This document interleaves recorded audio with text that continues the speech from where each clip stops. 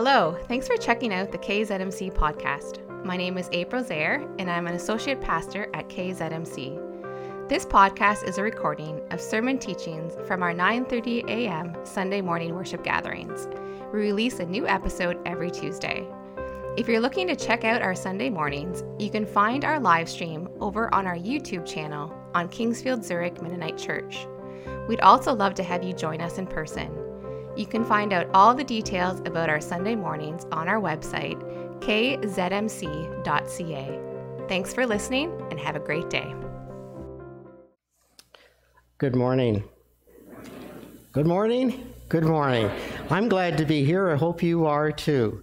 Sharon and I are very pleased to be here, and we're also a blessing to be here. It truly is. We thank you so much for embracing both April and Sean here at church, and may that continue. And may the Lord continue to bless you as a congregation here at Zurich as you look for an interim pastor and beyond, and the Lord will be with you. Before I begin, someone has said, to have a little bit of levity in a sermon, so I'm going to have a little bit of levity to start off with, and then we're going to get real serious. For example, I asked this question: what is the best way to really study the Bible? Do you know? What's the best way to study the Bible? You just look into it. Okay, all right. Try this one. A pastor told his congregation next week, I plan to preach about the sin of lying. To help you understand this sermon, I want you to read Mark 17. So the following Sunday, as he prepared to deliver his sermon, the pastor asked for a show of hands. He wanted to know how many had actually read Mark 17. Several hands went up. The pastor smiled and said, Mark has only 16 chapters. I will now proceed with my sermon on lying. My sermon today is not on lying, but I will proceed now. And I just hope today for you and I that we can just kind of let go of the ups and downs of last week and focus on both the goodness, the greatness, and the gratefulness of God as we open up our hearts and minds to Him. Let us pray. May the words I express, dear Lord, the thoughts I convey, be according to your will. May you, dear Lord, alone receive all the glory, all the honor, and all the praise. Amen. The price of gas, the price of groceries, the price of weapons and sanctions in the Ukraine conflict, the price of opiates and fentanyl on teenagers' lives, the price of abortions, the price of lives lost in an accident, and the price of living now and forever with or without Christ. All of these examples could be put into one of these three categories: too pricey, not enough, or priceless. How you and I look at the price, whether it's financial, emotional, physical, or spiritual, of impacting lives, whether we're young or old. Our world, we cannot look at it as from a tunnel vision. We need to look outside the box and beyond. It's like a group of children who lined up in a cafeteria at a Catholic elementary school for lunch. At the head of the table was a large pile of apples.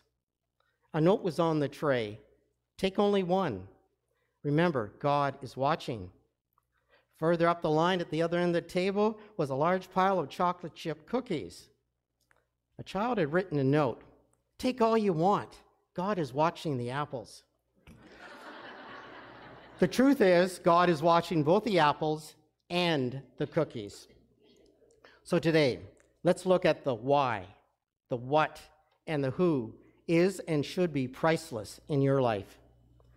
People eat bread to satisfy hunger and to satisfy physical life. But you and I can only sustain spiritual life by a right relationship with Jesus Christ. John 6:35. I am the bread of life. Whoever comes to me will never go hungry, and whoever believes in me will never be thirsty. What you and I may see and want to be priceless needs to be not just a head issue, but a heart issue. So let's consider this question first. What is in your heart today? I'm reading a poem from In Your Heart by Alva McAllister. What's that in your heart? Don't ask me, God. What's that in your heart? Well, I'm sad and discouraged. Underneath, what is it? Well, it's anger. I can't help it. The way they treated me. Give it to me. But I have cause, God. It was so unfair. Give it to me. I can't. It seethes and burns like a very hot forest fire, but it protects me. It's all I have to rescue me. It sears your heart. It cripples. It blinds. The heart I made was not designed for this. Give it to me. Oh, God, I can't. I won't. I don't know how. Give it to me. You don't want it, God. It's too ugly to look at, too horrid. Give it to me. And forgive them? No, God, I can't. Give it to me. Ouch. Oh, like grabbing rattlesnakes, like death. Peace. Be still. I'm with you, child. I'm always. And there was a great calm. Are you feeling that calm in your heart today, or is your heart hurting? A couple of biblical examples are worth looking at regarding the heart. The Lord sent Samuel to anoint the next king of Israel from the house of Jesse. Samuel thought he knew which son, namely Eliab, but God knew better, and David was anointed. 1 Samuel 16:7. But the Lord said to Samuel, do not consider his appearance or his height, for I have rejected him, Eliab. The Lord does not look at things man looks at. People look at the outward appearance, but the Lord looks at the heart. Romans 10:10 emphatically states too, for it is with your heart you believe and are justified, and it is with your mouth that you profess and are saved. Even another great character of the Bible, such as Solomon, did not truly realize how priceless Christ was until the end of his life. You and I and myself all need to know, as 1 Corinthians 10:31 states, so whether you eat or drink or whatever you do, do it all to the glory of God. Now, ultimate happiness for you and me, and hopefully you, can only truly be found, as I said, in a personal relationship with Jesus Christ. So let's first look at who this Jesus Christ really is, just briefly. Did you know that Jesus Christ can be seen in every aspect of the Bible? Why? Because what God is, Jesus is. What God does, Jesus does. What God says, Jesus says. He who has seen me, Jesus, has seen the Father. Jesus was God walking around in a human body 2,000 years ago. He is the fullness of God. He is the I am. He is the Alpha and Omega. Jesus has been since all creation started and will be forever. Nothing is impossible with and for Christ. Very simply, Jesus was born. Jesus died on a cross. Jesus rose on the third day. And you know what? Jesus will be coming again. Jesus is the truth and forever will be. So I'm going to be looking at the passage from Philippians as read by Brenda this morning, and we're going to look at three aspects from Philippians: knowing Christ, looking at the faith in Christ, and the resurrection of Christ. If you have your Bibles open, please turn to Philippians 3. I'm going to look at, firstly, knowing Christ in verse 8. What is more, I consider everything a loss because of the surpassing knowledge of knowing Jesus Christ my Lord, for whose sake I have lost all things. I consider them rubbish, that I may gain Christ. By the way, Paul wrote this today from Philippians, not from a cozy resort, nor a house, but a dungy, disgusting prison. And also from a biblical fact, Philippians is by far the most personal writings of Paul. Let's ask another question. If you were one of the 3 million Ukrainians fleeing the country, what would you take and consider priceless? Think for a moment of your personal priority list of the most valuable to totally worthless items in your possession. Can a true monetary, emotional value be placed on them? How many of your most valuable possessions are located for others to see? How many of your valuable possessions are hidden or stored away for future use or future generations? All of us have something other than husband, wife, or family, which I'm sure we consider priceless. If a salesman, social media, Facebook, YouTube offered an amount of money which seemed irresistible, would you let your personal attitudes and values go out the window? You know, a priceless possession in a material form is easy to handle, is easy to move around, is easy to store, or it's easy to pass on. Regarding the material want or need, Sharon and I went on one of our mission trips to Nicaragua. We decided that when we got back, we'd need a new kitchen floor. It was getting kind of decrepit. However, being in a remote village in Nicaragua where poverty prevailed, we personally witnessed their dirt, uneven, and damp floors. And you know what? They were so happy and so accepting of what they had.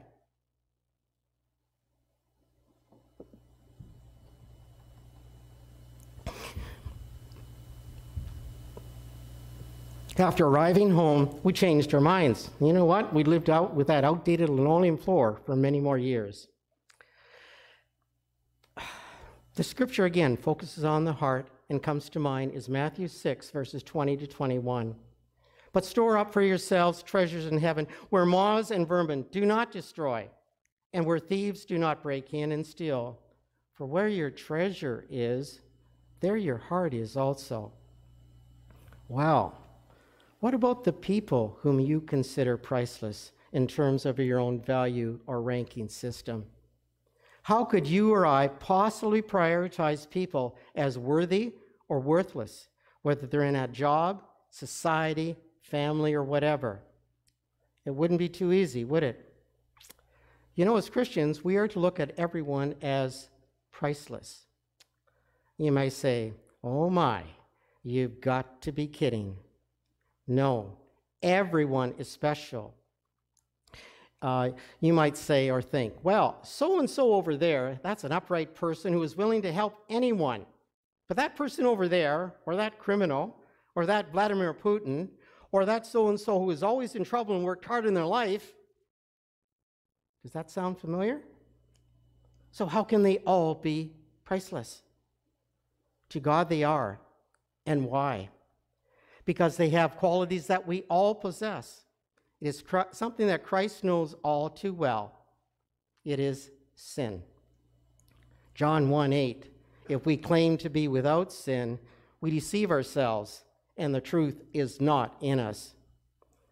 Romans 6:23, for the wages of sin is death, but the gift of God is eternal life in Christ Jesus our Lord. For the examples I gave you, we are to love the person. But you do not have to love the acts or attitudes they do or do not possess. A saying I heard many years ago still sticks with me. You love God as much as you detest or hate the person the most.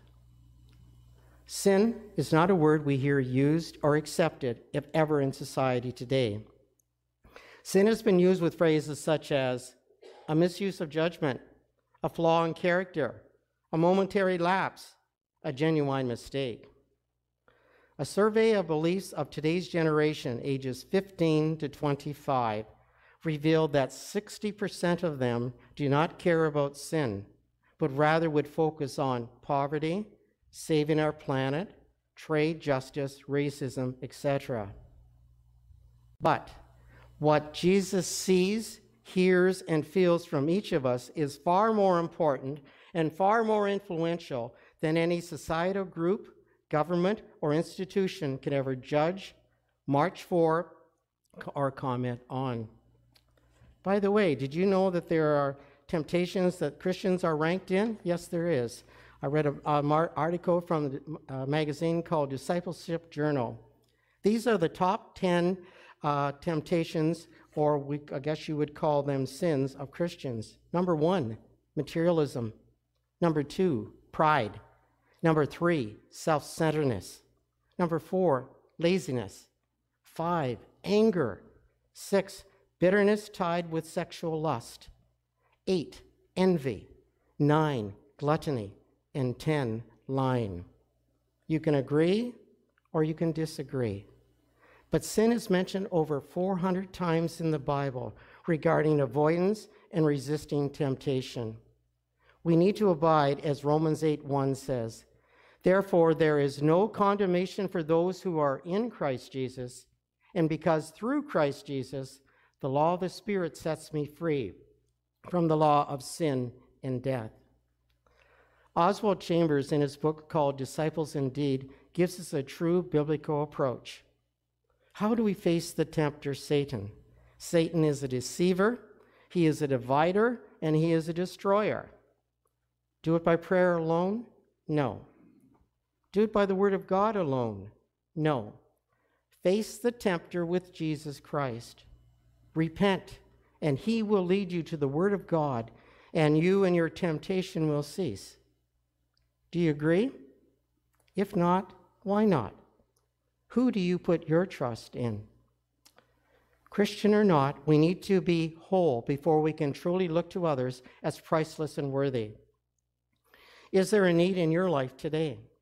Is there a need to overcome selfishness or fear or hate or materialism? A poet once wrote the following lines, which I feel express the longings of many people today. "Oh, I wish there was some wonderful place called the land of beginning again, where all our sins and mistakes could be laid aside like a shabby old coat and never be put on again." You know, yes, there is such a place. It is a place where you meet Jesus daily. Home, work, community, high school, Zurich Church, wherever. Christ is counting on you to communicate with him daily. Yes, Jesus is priceless when compared to everything else. Again, Philippians 3:8, paraphrased. Everything is a loss and worthless when compared to the priceless gain in knowing Jesus Christ as Lord. And this leads to a second point from Philippians that I'd like to read, verse 9. "And be found in him, not having the righteousness of my own that comes from the law, but which is through faith in Christ, the righteousness that comes from God on the basis of faith." You and I rely on electricity to light our homes. Many today rely on cell phones and iPads to communicate faster and oftener with others. You count on all members such as elders, deacons, associate pastors, worship team, sound team, youth leaders, Sunday school leaders, treasurer, secretary, and all others to keep your church here at Zurich both operating in a family atmosphere. But when do you and I personally count on Jesus Christ alone with no technology and no other personal agents? That is the crunch of this reading in Philippians. No one, not one of us, can count on being saved by being good enough, by obeying God's laws fully, or by serving God here or on missions. These aren't my own words, but Jesus and the Word of God. Jesus said in John 14:23, "Anyone who loves me will obey my teaching. My Father will love them, and we will come to him and make our home with him." Psalm 62:1-2, "Truly my soul finds rest in my God. My salvation comes from him. Truly he is my rock and my salvation. He is my fortress. I will never be shaken." Christ alone, his grace alone, and your absolute faith in Christ are the pathways to heaven. Life for you and I will not always be safe, secure, happy, without troubles, suffering, and tribulation. But we can believe and we can take to heart Romans 5:3-4, which states, Not only so, but we also glorify in our sufferings, because we know that suffering produces perseverance. Perseverance produces character, and character, hope. Johnny Erickson Tata has been a quadriplegic in a wheelchair for years, paralyzed from a diving accident. Hear what hope in Christ means to her. Quote, "I can hardly believe it. I with shriveled, bent fingers, atrophied muscles, gnarled knees, and no feelings from the shoulders down. But I will one day have a new body, light, bright, and clothed in righteousness, powerful and dazzling." Can you imagine the hope that gives someone like me, spinal cord injured like me, or someone who is cerebral palsied, brain injured, or has multiple sclerosis? Imagine the hope that gives someone who is manic depressive. No other religion, no other philosophy promises new bodies, hearts, and minds. Only in the gospel of Christ do hurting people find such incredible hope. Unquote. What an outlook. Could you and I see as Joni does? Do you have hope, for example, in the rapture? Many Christians don't see the rapture as relevant today, but the second happens, it will be very relevant. There was a time in my life, too, when I could count on someone I felt was reliable, organized, dependent, and receptive to all suggestions. Myself. Tell you, boy, was I wrong. When I truly started to let Christ be number one and count on Christ alone, then I began to find, as Philippians 2:13 says, "For it is God who works in you to will and to act according to fulfill his good purpose." You sometimes, like me, have asked the question, why me? Or why not me? Yes, why me? Why not me? Well, I'm going to give you a few examples in my life. I'm not doing these to boast or to brag, but to show you how some real life experiences have affected my personal life. First of all, I survived, but my stronger identical twin brother dies one day after birth. Why not me? Directly after retiring from teaching, I got involved and organized a small network of people to provide tangible support and, more importantly, prayer support for a dear friend and church member at Poole. This dedicated group of people provided transportation to Toronto General and Freeport and Kitchener 3 times a week from September 2003 until February 2005, when he received his double lung transplant. Why me? Leaving the Anglican faith after almost 30 years, and then in the late 1990s and 2000s, serving and doing mission work out of my comfort zone in a new church setting. Why me? I look back now and see how God knew the why.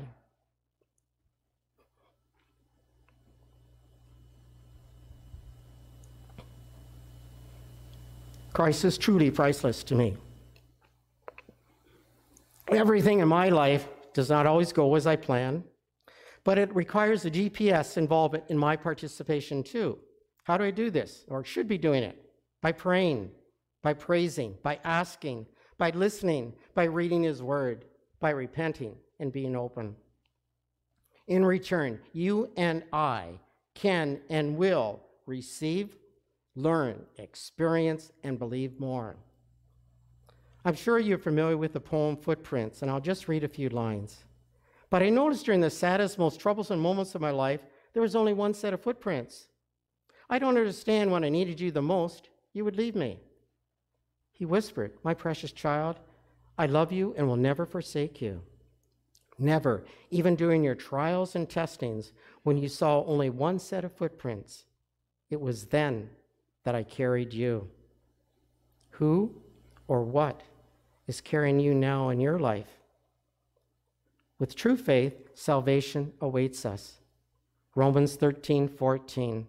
Rather, clothe yourselves with the Lord Jesus Christ, and do not think how to gratify the desires of the flesh. Where are you in your faith walk with Christ? May you all truly have faith without doubting and hope without wavering. Again, his way is the right and only way. Christ is truly priceless.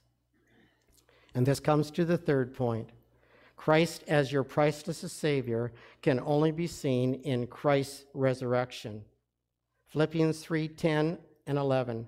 I want to know Christ, to know the power of the resurrection and participation in his suffering, becoming like him in death, and to somehow attain to the resurrection from the dead. Christ's resurrection changes you and me. A dead Christ can change no one. All other religions do not pray to or have a living Savior. Our task should be bringing the risen Christ to others so that eternal life is a gift. Never, ever give up praying, speaking, or helping someone to know Christ, whether a family member, a relative, a friend, a neighbor, or whoever. You may just plant that seed, and others with God's leading will do the rest. For me personally, it has been out of the ordinary opportunities, out of my comfort zone, like visiting, singing, and giving gifts at men's and women's prisons under concentration camp-like conditions in Nicaragua. It's been like sharing and praying with cancer patients of all ages in a most despicable, unhealthy environment in Managua. It's been like sharing with residents, supporting, fixing, and praying with them in their dilapidated trailers and their homes in the Appalachian Mountains of West Virginia. Not everyone is called to go mission work or to go beyond Zurich Church or Huron County, but you are to share God's word in your own environment. Paul wrote to the Christians to be more than conquerors. We and you and I are to be the same. Romans 8:28, and we know that all things God works for the good of those who love him, who are called according to his purpose. Christ wants us to be for him, not against him. He gave the ultimate gift for all of us, his life. The reward of one's faith is not always immediate, nor of a possessive nature, but it certainly can be and will be permanent and everlasting in heaven. The lessons from Philippians 3 reveal how Paul, one of the greatest sinners, became one of the greatest Christian leaders, writers, and teachers for Jesus. Let the Holy Spirit lead you too. Wouldn't you like to hear in heaven, well, welcome home. Well done, good and faithful servant.